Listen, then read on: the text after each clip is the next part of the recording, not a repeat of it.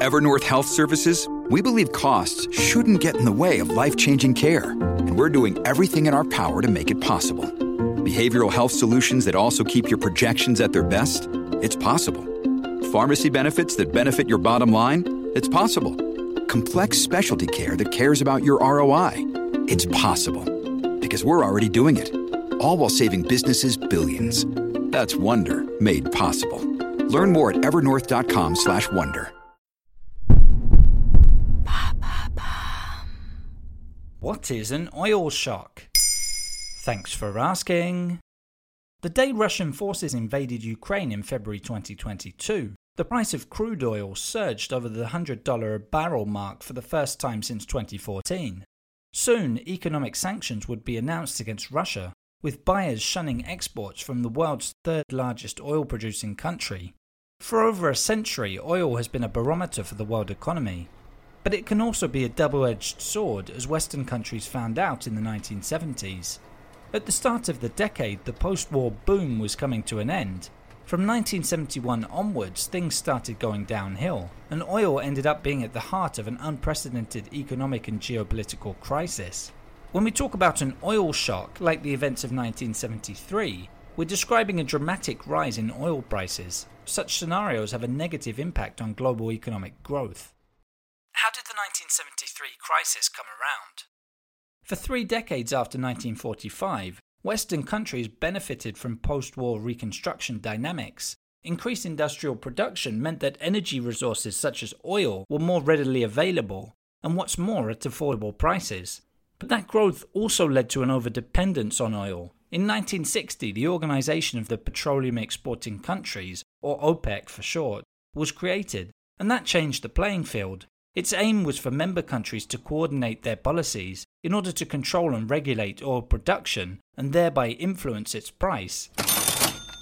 The crisis only struck in October 1973 after the Yom Kippur War between Israel and a number of Arab states. OPEC, whose members included several Arab countries, brought in an embargo in response to Western countries supporting Israel in the war. The so-called Gulf 6 countries unilaterally increased the price of a barrel by 70%, all the while cutting production by 25%, making supply harder to come by. Between October and December 1973, the price of a barrel ended up increasing fourfold. How did the oil-dependent Western countries react? Unable to come to a consensus, they were collectively ineffective in handling the crisis. Already soaring prices only increased further due to sheer panic on the market. Due to the effect of rising barrel prices, inflation in the United States reached close to 8% according to Bloomberg. The 1973 oil shock signaled the end of arguments for endless growth. It was an eye-opener for many about the limits on our planet's natural resources. Since then, OCDE countries have sought to reduce their dependence on oil and find alternative energy sources, in particular for electricity production. What is the current situation, given Russia's invasion of Ukraine? Despite having been through past oil shocks, the EU has remained highly dependent on Russia for gas and oil. Likewise, trading in energy commodities makes up close to 20% of Russia's national budget, according to provisions cited by Politico.eu. That's led to soul-searching among European countries who realise they've indirectly funded the Russian army's invasion of Ukraine. Energy and security worries aren't the only issues facing the EU. Spending power and inflation are also directly impacted by the increase in oil, petrol and raw material prices. Meanwhile, Russia has another economic weapon to use against Western sanctions, on top of oil, and that's wheat. It's the number 1 exporter worldwide, while Ukraine is in turn the 4th biggest. There you have it.